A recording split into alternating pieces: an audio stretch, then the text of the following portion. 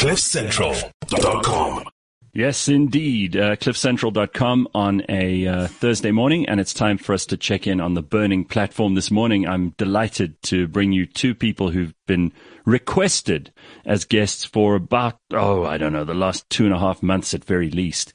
I've had a 1,000 emails, probably more comments on social media about, please, these two are two of the people that we really need to hear from. And I'll tell you who they are in a moment, because a lot of people are going to be very satisfied that they managed to coax me into this. I also wanted to hear from these two people because so much has changed since the last time we spoke to both of them. And we've spoken to them about various things, political, things COVID-related, things socially far more interesting to some than others, the economy, the world. There's plenty to get into. Pumi Mashiko is, of course, here this morning. Pumi and I are there on the burning platform for you almost every week to just make sure that we touch base with some of the most important stuff that's happening in the world and hopefully give you some free-range opinion. And you can obviously throw yours in too in the comments. We want to hear from you this morning. Let us know what's going on. It is time for the burning platform. So let me introduce the first of our two guests this morning. It is someone who is well known to us at CliffCentral.com. He's a social commentator, not like Bulelo, who calls himself a cultural commentator, but he's also somebody who's a returning champion, Dumo Denga, a libertarian, host of the Man Patriot podcast, and somebody who is well known to our audience. So Dumo, always nice to see you. And am I allowed to say Happy New Year, or are you also very peculiar and particular about people not saying that after a certain date? You don't mind? No, I don't mind at all. Compliments of the season to everyone. Thank you, man. Nice to see you. Yes, nice to see you guys. And it's always great to be here and looking forward to having a great discussion.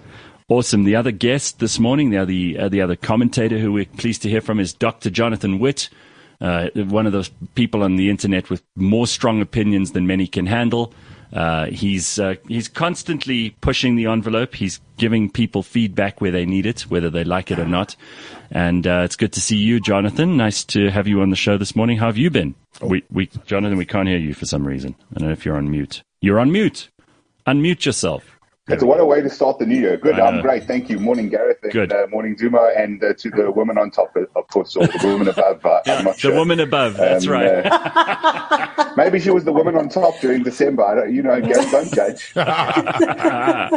Well, okay, guys, let's just start off with something I've assiduously tried to avoid, but it has become the thing that everybody spoke about at family gatherings over the holidays and continues to be something that fills our headlines. It's something the mainstream media are obsessive about. And I think, I'm going to get into trouble for this, I think this pandemic has been over for a couple of months now. I'm going to let you go first, Jonathan. You're a doctor as well as being someone who's very opinionated on this subject. Am I within my rights to say that Omicron is the final death knell and we can now finally move on with our lives? Or is that far too optimistic of you?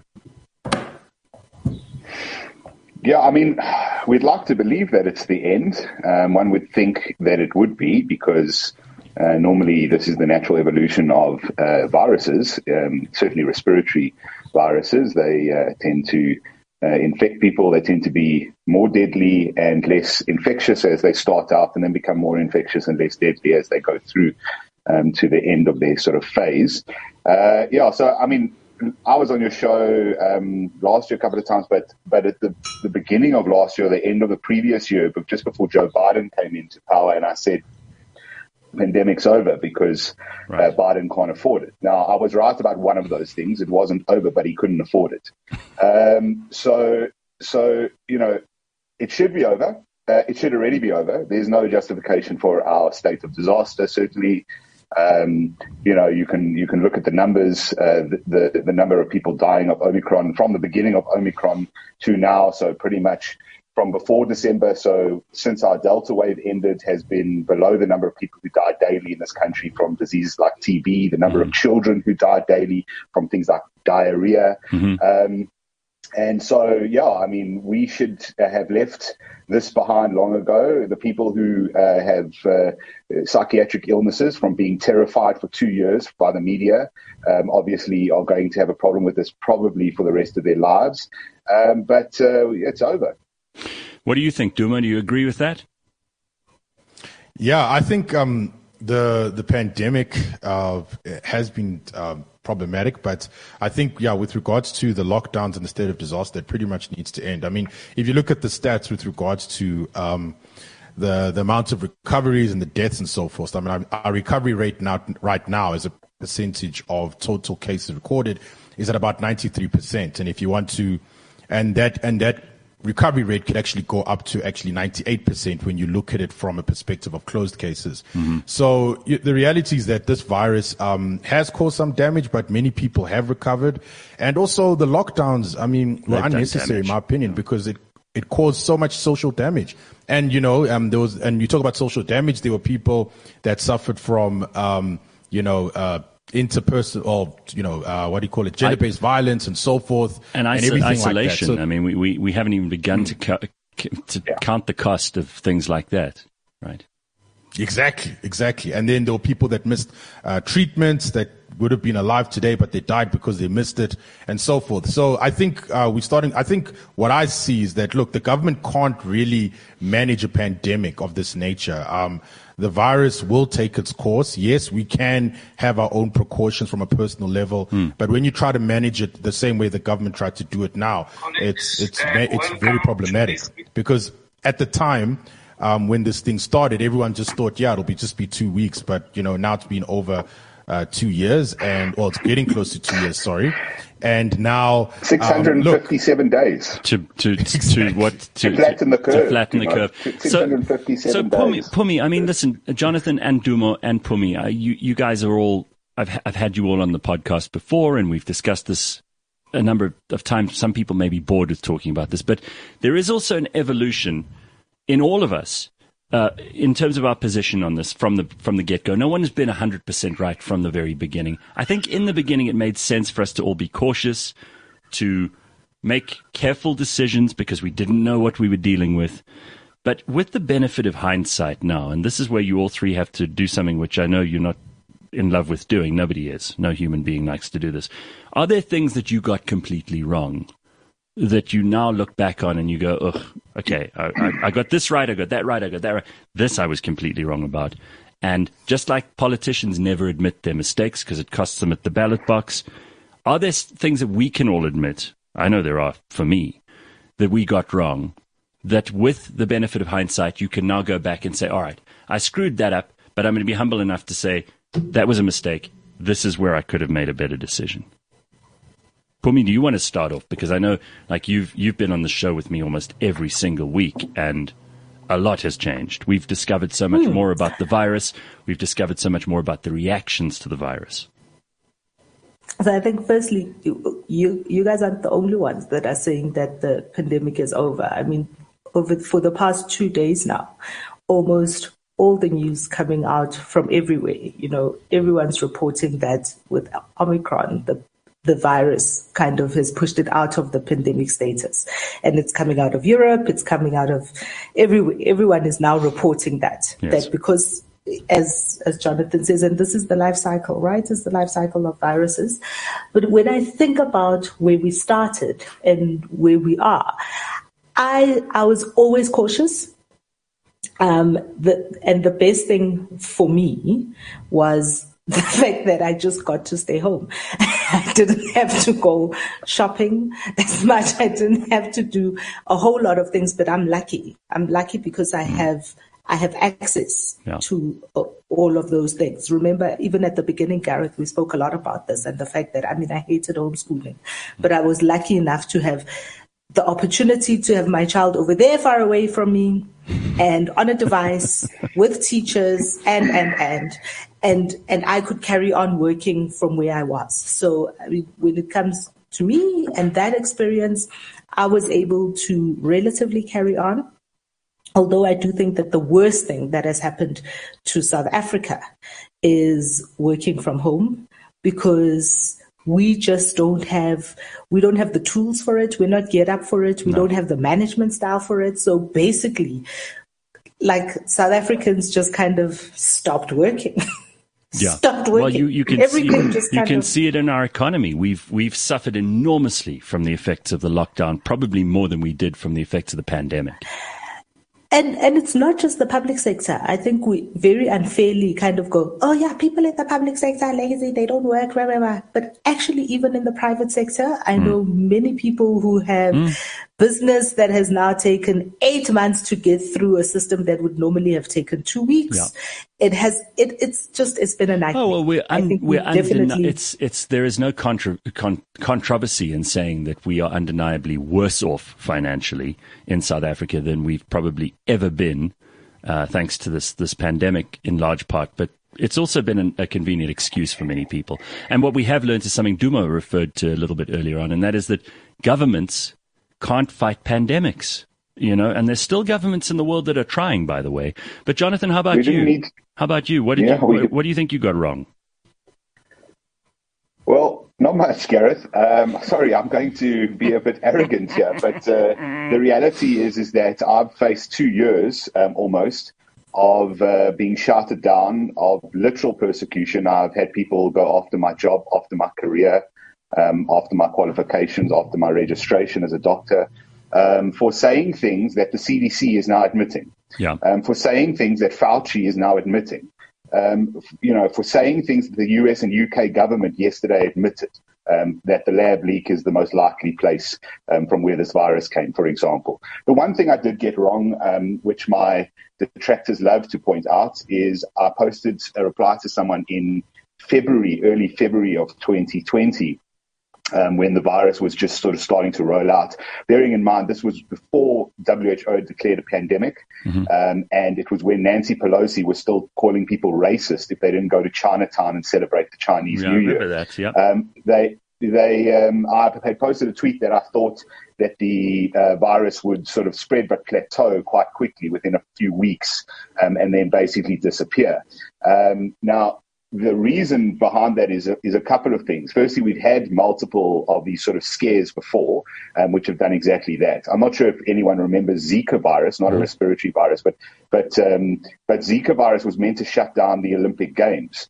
H1N1, the swine flu, was meant to end the world in 2008-9, but they couldn't have that happening to Barack Obama as he had just taken office.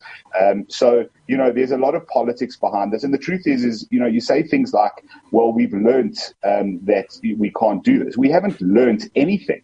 In 2019, the WHO had a report on, in fact, an entire document which advised all governments globally on how to respond to a pandemic. And that document said very simple things. Never lock down a population. Never make a population wear masks.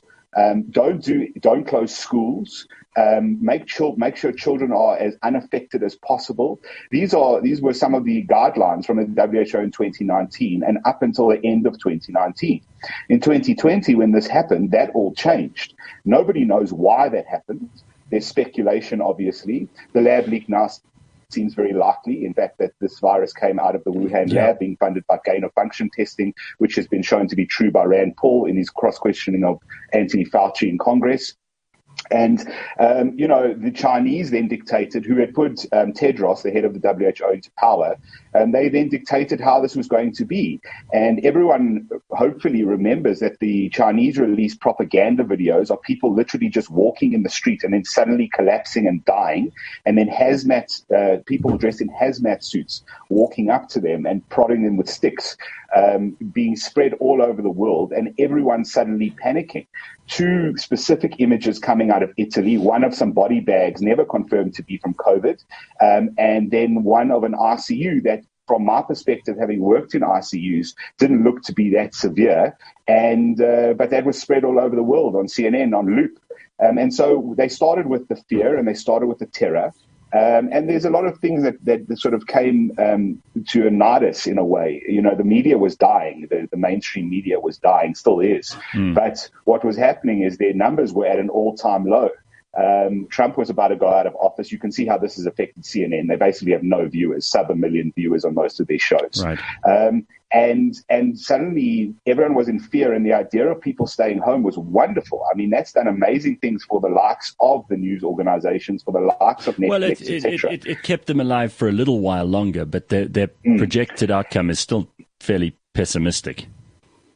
Yeah, no, 100%. I think there were a number of predictions. There's still things we're doing wrong today that I said, and as I said, some things are slowly coming out, other things will come in time. One of them is I'm COVID positive. If you test positive but are inverted commas asymptomatic, we don't do that for any other disease. You don't go and get an HIV test that comes back positive and you say I have AIDS. That's not how this works. SARS-CoV-2 is the virus that causes the COVID, the disease. If you are asymptomatic and you test positive, then you may have SARS-CoV-2 in your body in some way. And I've explained on your show how you might not actually be infected. But the point is that's a positive test for a virus. It's not a positive test for a disease. And when we start eventually pulling ourselves away from that link of saying we're COVID positive, and doctors do this as well, you're COVID positive immediately of having a test. We hopefully will start moving away from some of the hysteria. The CDC has in fact come out and admitted that a positive test does not mean you're positive. Yeah. I said that in November of 2020. The CDC have gone from don't wear masks to wear masks to don't wear masks. And again, yes. nobody got, and now it's don't wear masks. Nobody got this 100% right. I do want to go to one other aspect of this, which I think is worth mentioning, and then we've got to move on because I do think people are like totally COVIDed out. But you brought this up, Jonathan, and I know that Dumo has some strong opinions on this too. The idea that people who were speculating quite rationally about some of the things going on, that these people presented a threat to public health and that they were deemed misinformants or that they were deemed agents of disinformation. This has been, with the benefit, again, of a couple of months of things changing and some hindsight, this has been a very, very poor position for people to take up, whether they're authority positions, in authority positions, whether they're people who run the social media networks, whether it's the news media in general with fact checkers and all that. These people have really done a terrible job of establishing any kind of credibility and of reinforcing the trust we have in our institutions, frankly, by telling people that they're misinforming or that they're disinforming and by putting COVID checks on anything. By the way, I don't know if you've noticed, but suddenly on social media in the last 2 weeks, everything's changed because now if you post jokes or memes about COVID, that little warning isn't coming up. It's just suddenly as if everyone's decided, we got to change the narrative on this, which is suspicious. A lot of conspiracy theorists, in inverted commas, have been proven to be right. And some of the most credible news networks and agencies that we should be believing, because they're the ones who supposedly have the institutional trust in them, have been completely discredited. It has been a very big learning curve and a very fast learning curve for us over the last few months. Your comments on that, Dumo, and then Pumi, you got some questions. Right. With regards to the fact checkers and so forth, these individuals, in my opinion, they've taken the position to be the arbiters of truth. And guess what? They didn't tell the truth, or at least they didn't tell us everything. And whenever someone said something, they would shut them down because they felt that the effects or the social effects of it would be undesirable, even though what was being said was actually truthful. And now this is actually starting to unravel and people are starting to lose trust. I mean, we've seen like they used these one-liners and conversation enders such as, trust the science, I believe the science, or I'm following the science and so forth. And I think over time people have just become numb to this now. And whenever they hear something of this nature, even though the scientific method has its value, they just don't want to hear more about it because, hey, they lost their jobs and stuff like that, and they're forced to wear masks, and some of them, they may even have to have vaccine mandates and so forth. But I think at the end of the day, these fact checkers have just lost their credibility just because people can simply go on the internet and check the facts for themselves and say, well, why don't you mention the recovery rate? You're always talking about the deaths and the cases, but what about the recovery rate? It's because of that. And I think now people are just going to do their own research, even though these fact checkers say, don't do your own research, follow the science. What do you say to that, Pums? Look, I think the only thing that, and it's not a comment, it's not a question, just a comment. I'm waiting to see what happens next. right? I'm waiting to see what will happen next with our command council and our state of disaster. I'm waiting to see what comes out of our president in the next, if we're going to have a family meeting anytime soon. I mean, I don't even know what level we're on now. I don't even know what level of anything. Nobody I don't knows. know. And the nice thing about being in South Africa is nobody cares. Nobody cares about what level we're on anymore. You walk around, people are putting on masks because they realize they're not going to be allowed into shops. But otherwise, nobody's interested in this thing anymore. So that's the thing that's fascinating for me to watch as I see on TV. I mean, all the New Year celebrations all over the world, people were normal. Out in but their numbers. Can I just, people were at the gatherings. People were having fun. I want to refer to something you just said now, Pums, and it made me think. Governments all over the world and political leaders and politicians who are maybe standing for re-election and that kind of thing, the incentive structures for these people are so bad that they will do whatever gets them the votes and whatever makes them popular. I mean, case in point, you mentioned New Year. So Cyril, on New Year's Eve, decides the curfew's gone. He didn't do that because the scientists suddenly came in with new information. He did that because he knew it was going to cost him in a party where he's already losing and where the party's losing and where they've just come out of a pretty awful election for themselves. He realized that the ordinary citizen in this country is going to be like, screw you. First of all, it's not going to be policeable, if that's a word. Shame, man. It was terrible for Peggy Cele. He was so amped up. He was so ready for it all. And then it just, like, within a couple of hours, everything was gone. It's just, I don't know what. Poor Cyril. To bring it back into the South African context, Gareth, you talk about the National Command Council. Cyril didn't do that with any evidence. He actually did. I mean, in the real sense of the word, and we've had a problem with the distortion of words over the last 20 years. But in the real sense of the word progressive, our MAC, our Medical Advisory Committee, actually released one of the most progressive medical advisories in the world about 3 weeks ago. And it basically said that our entire approach has failed. That contact tracing doesn't work, which we knew once you get to a point where you overwhelm your resources to do so, it doesn't work. They also admitted that this is mainly aerosol spread, which means social distancing, those perspex screens, masks, most of the stuff is basically just theater.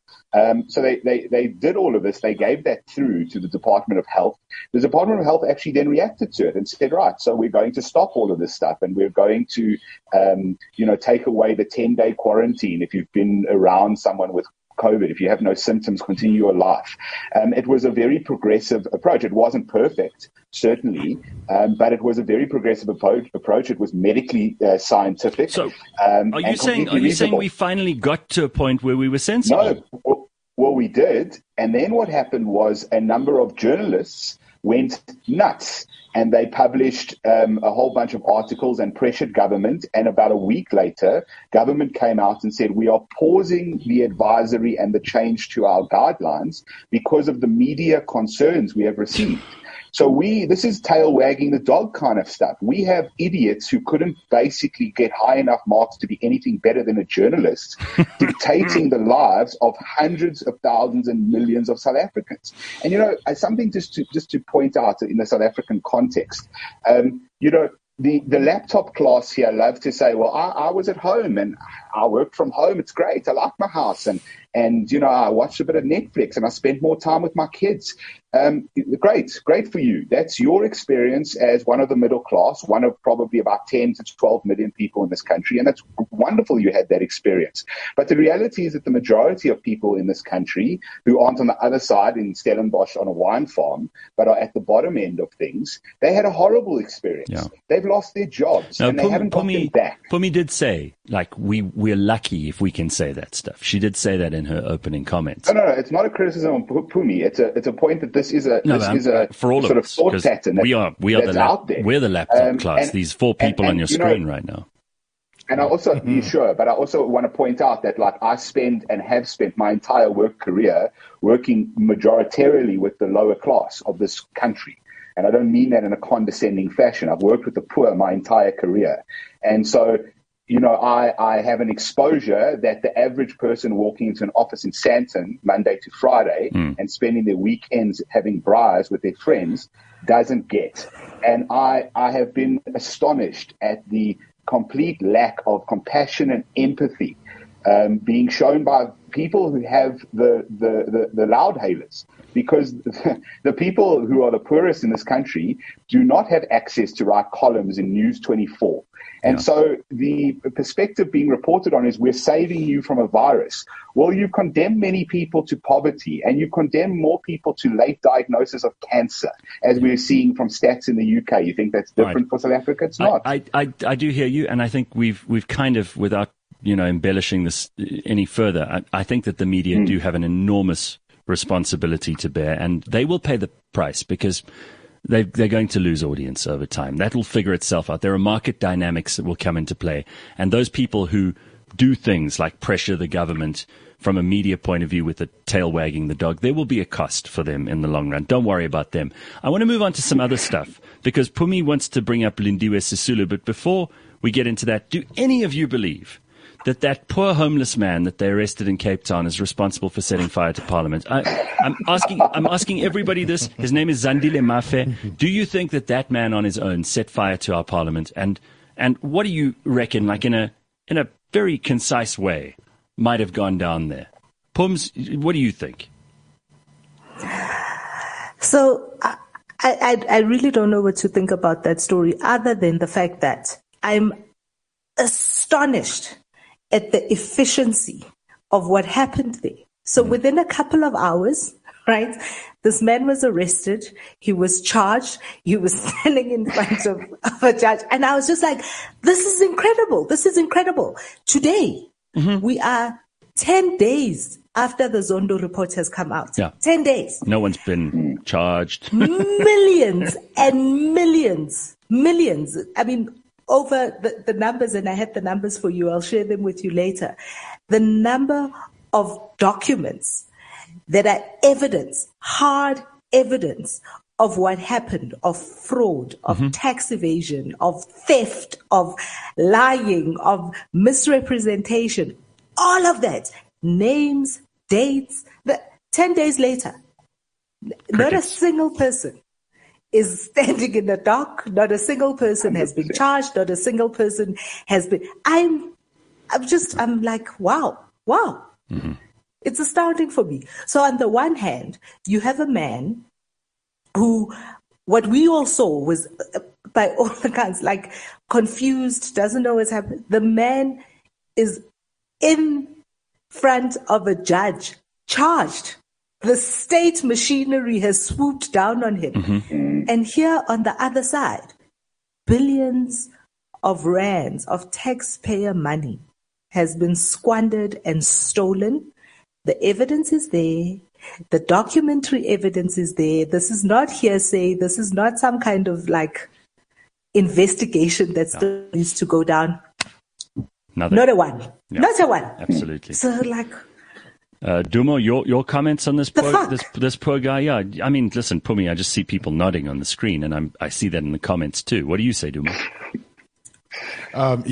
Look. We live in a world where anything can happen. So I just said, look, it may be possible that he did it, but it just looks highly unlikely. Just given as what Pumi said, the efficiency of how this person got charged and how soon they found him and everything like that. I feel that there is, translate directly from Zulu, something is hitting the water, basically. So something's fishy. It just doesn't seem correct, in my opinion. So we'll have to see. And I know I think Dalu Mpofu is defending him as well. So it also adds more to the theatre. Well, that's not very good for him. But, sorry, Gareth. I know you've got a thing, but he's not the greatest advocate we have. All right. So Jonathan, you also seem incredulous when Pumi was talking. Well, I mean, I of course went to KGB training camp with that guy, so I know him well. When we were learning special explosives and arms, he was top of his class. No, I mean, I think what's happened is our government's very interesting. They sort of sometimes want to please, and they kind of realize what will please, but they don't have the competence to carry that out. So you have, the July riots, for example, that happened. Mm-hmm. And nobody kind of is responsible for anything there, even though there's a claim of, insurrection, which was nonsense. But regardless, no one sort of gets arrested. And then they say, no, we've arrested sort of 10 or 12 people, but we have no idea who these people are. And everyone's like, oh, come on, stop bullshitting us. So then Parliament fire happens and they go, you know what? People really like it when you find out who's responsible. Let's find someone, and I think that's kind of what happened. And once the guy was arrested, the rock was sort of rolling down the hill, and it was almost unstoppable. I think Dali and Porfu even will be able to get this guy off relatively easily. But we'll make a mockery of the state again. But the reality is that Pumi's 100% right. We've had this NPA really for years now, probably more than a decade. Which has, through multiple public prosecutors, heads of the NPA, who've not acted in any way. Mm-hmm. And really, that's the truth about justice in the country. It's not really, I'm not convinced most people believe there is justice. We do see it taking place occasionally. If some guy murders his family with an axe, he goes to prison.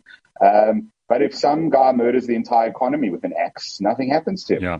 No, the bigger your crime in this country, the likelier you are to get away with it. Let's just talk about Lindiwe Sisulu and her comments and what she's been up to this week. Pumi, this is something that you wanted to bring into the conversation. Go ahead and sketch the scenario for those people who are not as well informed. And I think by now, everybody has heard something about what Lindiwe. So she wrote this article, opinion piece in the Sunday papers. Uh-huh.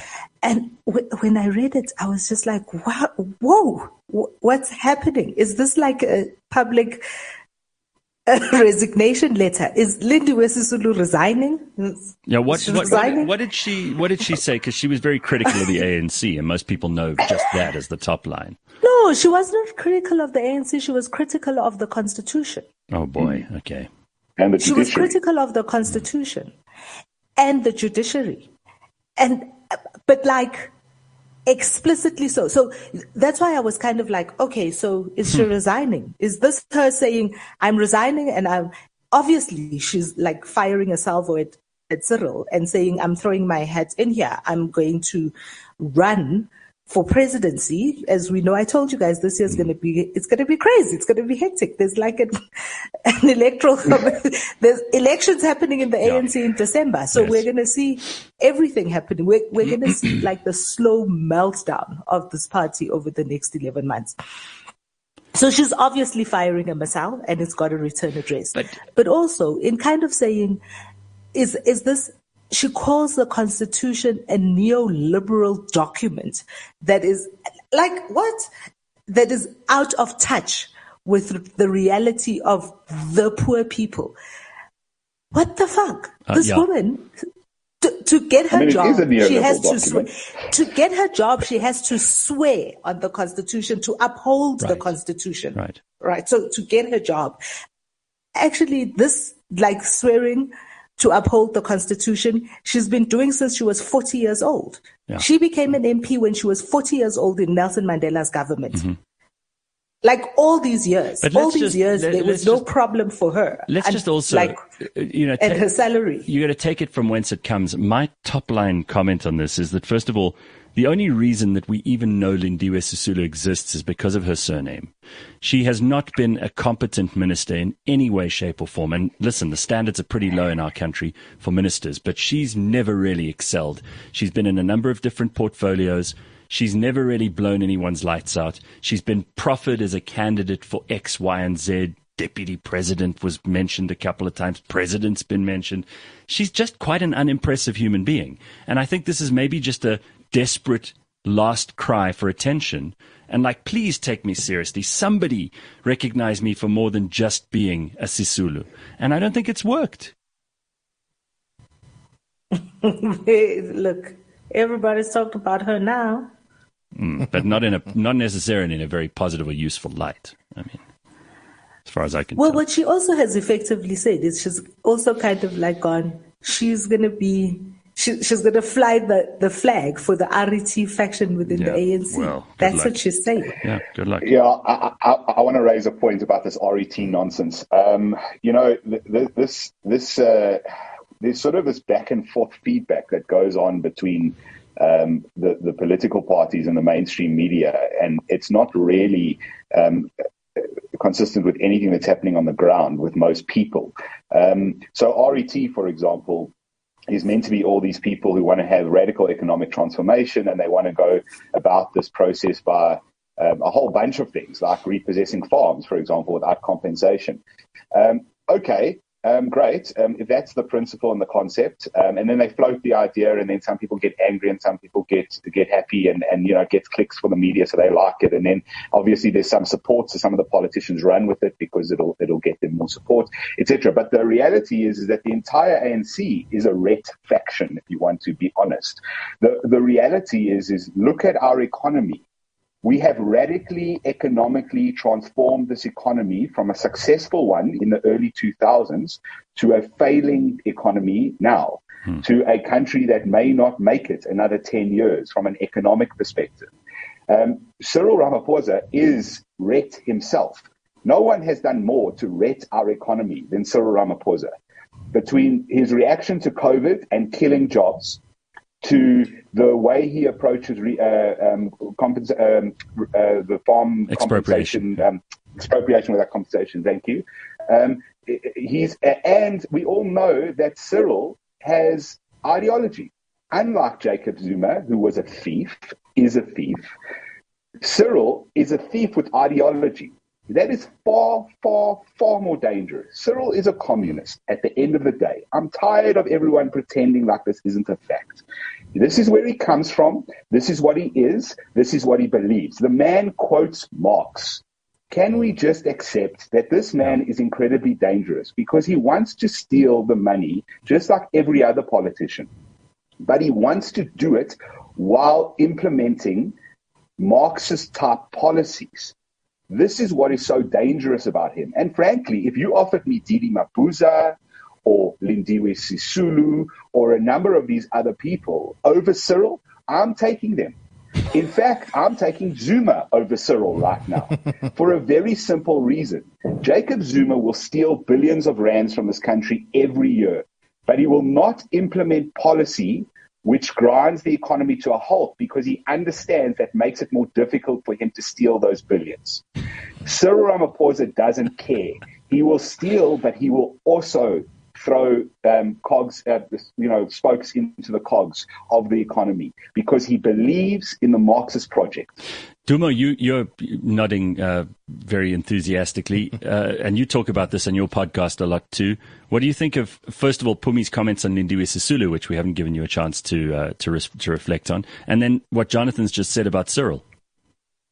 Yeah, I think with Sisulu's comments, I think it serves two purposes. I think the first one is, it's to seek attention, let everyone know that, listen, I'm going to, try compete for the presidency.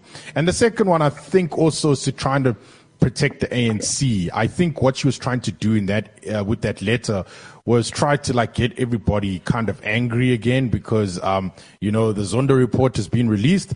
Now we have to take, the attention off the party, because it's pointless for her to say that I'm going to run for the presidency, but she doesn't like to defend the party.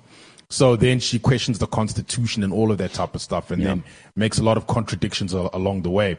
So I think those are the two purposes that it served, and it's similar to what the CCP does when the economy goes bad. They start to blame, the United States and everything like that, and they push the propaganda. So that's exactly what she was trying to do. Okay. And then I think with regards to Ramaphosa, Ramaphosa has ideology, and he said on many occasions that he will actually support what do you call it? Expropriation of land without compensation, and there's this plan that they have. I forgot now.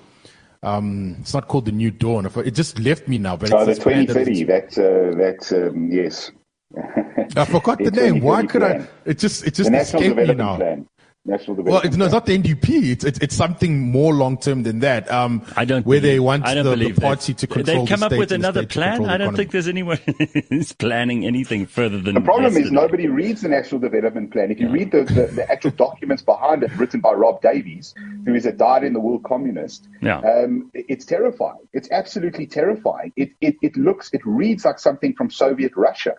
Rob Davies. This is the kind Rob of Davies, worry. with all due respect, Rob Davies looks like something from Soviet Russia.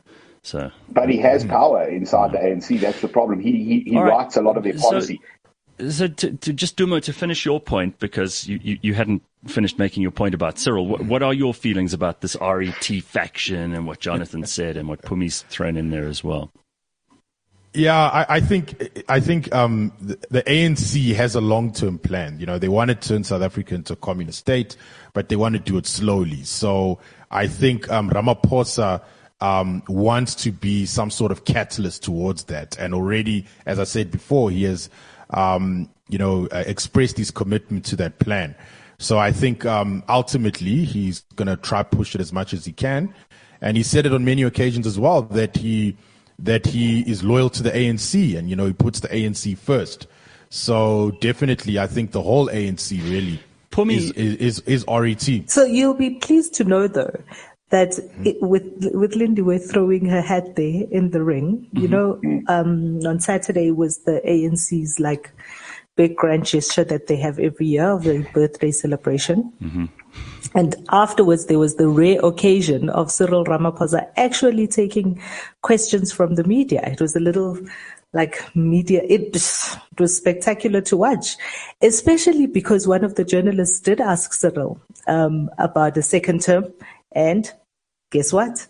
Cyril expressed his shock at this question of him going for a second term and what that might be like. It was vintage Cyril. Vintage Cyril. Again, guys, there seems to be no feedback loop within the ANC except from within the ANC. So in other words, it's like the NEC talk to the NEC. They don't ever go outside. They don't ever seem to have any meaningful research done. They're always shocked, not just the president, but everyone. Like Jesse Duarte is always shocked. They're always horrified at when people don't turn out in their droves in the elections for them and when their popularity keeps slipping. No one seems to be in a position to give them any feedback. And despite what Jonathan and Dumo say about, the economy and how they've ruined it and how they continue to have plans which are completely unrealistic for the future of the country, the numbers keep slipping for them. Is there any opportunity for the ANC to right the ship? Pumi, you've answered this before, so I'm not going to ask you again because you're probably tired of saying you say it's over for them. But if you guys also agree with Pumi, what's next? What's going to happen next? We've got these local municipal elections just behind us, which was only 2.5 months ago. Let's not forget. What comes next? What can we look forward to this year? What can we be afraid of this year? What should we be worried about? Sure, there's a lot to be worried about, in my view. The problem is we're coming out of an economic slump, which arguably is global. It's not South African, and it's not only caused by us, although we could have behaved differently. Yeah. Hyperinflation is probably coming, and that's going to hurt everyone, but it's going to hurt us really badly. If you look at the number of people already battling to pay their bills, and you look at the number of people in debt, that's going to cause major problems. And there is precedent for this. 98, 99, round about there, we had interest rates approaching 20% in this country. Now, if you have a car loan or a bond, consider if your monthly interest payments double from where they are now. Yeah. Can you afford that? The reality is so we're going to have a number of issues. However, there's also going to be some positive stuff, because as we get through COVID now, you'd see everything opening up. So there are going to be increases in job numbers, and there are going to be increases in tourism money, and there is going to be all of that, which will make the ANC look a little bit good for a while. And I don't know how close that comes to the next election, but it may very well do that. You've seen the rebound in America, for example, in jobs. not completely, but in the millions there. So I think that's going to happen. That is obviously not under the ANC's control. That's just going to happen naturally. No, I don't think the ANC can necessarily save itself. But, we go back to these election problems, which is whether people see an alternative and think the alternative is viable or not. I'm not particularly buoyed by what happened in the last elections. I know other people are. I don't think we saw anything great. And there is a lot of worry for the future. Dumo, your comments on this? Yeah, this year is going to be a very interesting one. I still stand by the position that the ANC needs to break up the tripartite alliance. I think that if the ship is sinking, SACP, COSATU, and everyone there, please go your own way. That'll definitely assist the ANC in that regard. I don't know if it will ever happen, but probably not. I think at some point it should, just for their own benefit. But yeah, I think this year, I think we are going to see probably interest rates hikes or repo rate hikes from the Reserve Bank. So people are not going to be taking out money or lending as much, or not lending, but rather borrowing as much. So it's going to change some consumer behavior. So that may be the positive from that, but at the same time, people who have debt, they may experience some issues as well. Yeah, so it's a mixed bag of goods. Even with the ANC kind of losing ground as they did in the last elections, that's still going to happen. But, I always say this, is that unfortunately for a lot of people, they look out there and they don't see viable alternatives. And I'm very sad to see what's happened in the past couple of days at Action SA. So straight out the gates, there's already trouble in paradise, so they're supposed to be getting ready for 2024, and already there's the kind of like a little bit of factionalism. Makosi Khoza has been asked to step down, or, because first she came out to say she will be stepping down because of her duties at the eThekwini Metro. And then out comes a statement from the party saying, actually, no, she's been asked to step down. So already, it's like, guys, and this for me is one of the things that then is always a worry. We talk about all of the various little things. One of the reasons, and what that does is it means less people show up. Less people show up for the elections because they see nobody that they can vote for, and they don't want to give their vote to the ANC. And democracy, unfortunately, is the will of the many who vote. Yeah.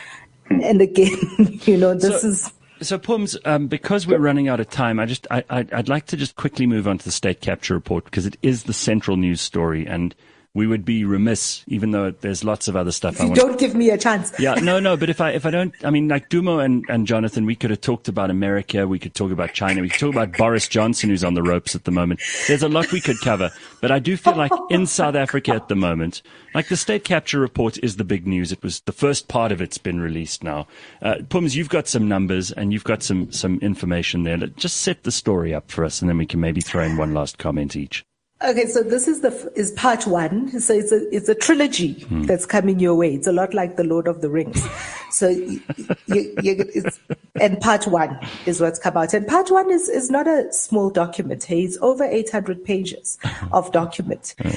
But if you consider that over the 400 days that the commission sat and listened to evidence, they have a total of 1,731,106 pages of documentary evidence.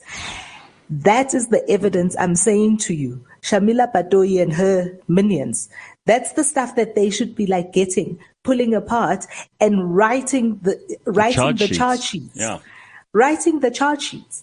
Because the just reading this first session, as unbelievable, the kind of stuff that's in there.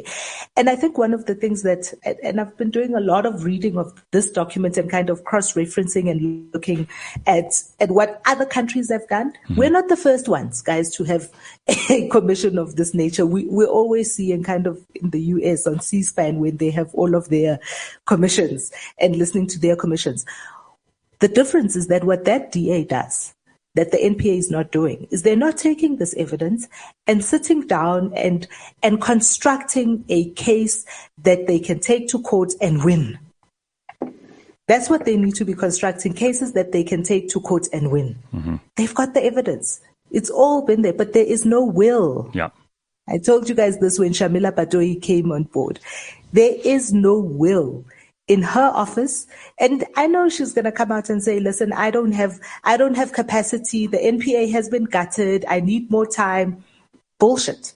It's political will that she needs to try these cases. And it doesn't have to be. I think she just needs to be fired. We've given this woman so much time and so much rope, and she's just been It's kind of like when we had the TRC. I think this is just bullshit. It's kind of this is a little bit like when we had the TRC. Not everybody went to jail.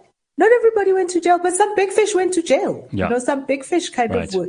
And there was a sense that something is happening, something has happened. That's what we need here. We need to see action. You need to see action. Jonathan, what do you say? What do you say about this state capture report? Look, I don't think anything will happen. I mean, obviously, they were always going to find that it wasn't. Sure, they've got the evidence, as Pumi points out, but the reality is that we all knew this was going on already. One of the world's best airlines was run into the ground by Dudumieni. That was an obvious fact. You could see it happening in front of your eyes. I think there's something more complex going on. So in the South African context, there's a cultural issue. So even if we had a government change today, even if you put Action SA or the DA or whoever into power, we've got a cultural issue going on in this country in the way we do things. So let's take this example and use the state capture at the same time. So the way tenders work in this country is completely abnormal to running any kind of proper system or any kind of country. The state capture report may be useful to some people as bedtime reading. But the reality is that all that did was it was another way to create tenders. So it cost R1 billion to put that little sham on. It cost R1 billion. What does that mean? Why did it cost R1 billion? Well, it didn't cost R1 billion to pay Judge Zondo or any of the people taking notes or asking questions. And that doesn't include the legal fees, by the way. So it's more than R1 billion. What that billion was rental of the space. It was rental of the people doing the sound and the lights. It was rental of the people doing the catering. Now, when you start understanding this and you understand that only certain people get to do those things for these specific events that are created, you understand the economic relationship that has been set up between the government and its service providers, and only specific people and specific service providers. And that culture is not going to disappear. The second culture that is a problem is a global culture, one of a lack of accountability. Mm-hmm. We are now admitting 2 years in that we've made major mistakes with the global pandemic, many of which we shouldn't have made. We're admitting that in South Africa, we've made major mistakes in the government. There are people who have made major errors. Mm-hmm. And none of these people, for the most part, are going to go down. They may pick a fall guy here or there. But the reality is the world suffers from a lack of accountability. Nobody ever falls on their sword anymore. Mm-hmm. And if they refuse to fall on their sword, nobody has their head chopped off. And until we fix these fundamental problems in our behavior, both in South Africa and globally, nothing will get better. Because unfortunately, humans are creatures of consequence. And until there are consequences for bad actions, nothing changes and nothing improves and evil thrives. Dumo, you get the last word. The state capture report? Well, I'm glad the first part has been released. I'm going to enjoy reading a bit of it. But I don't You think, are the only one. You and Pumi are the only two who are actually going to enjoy it. just to see what's happening. We need some entertainment once in a while, right?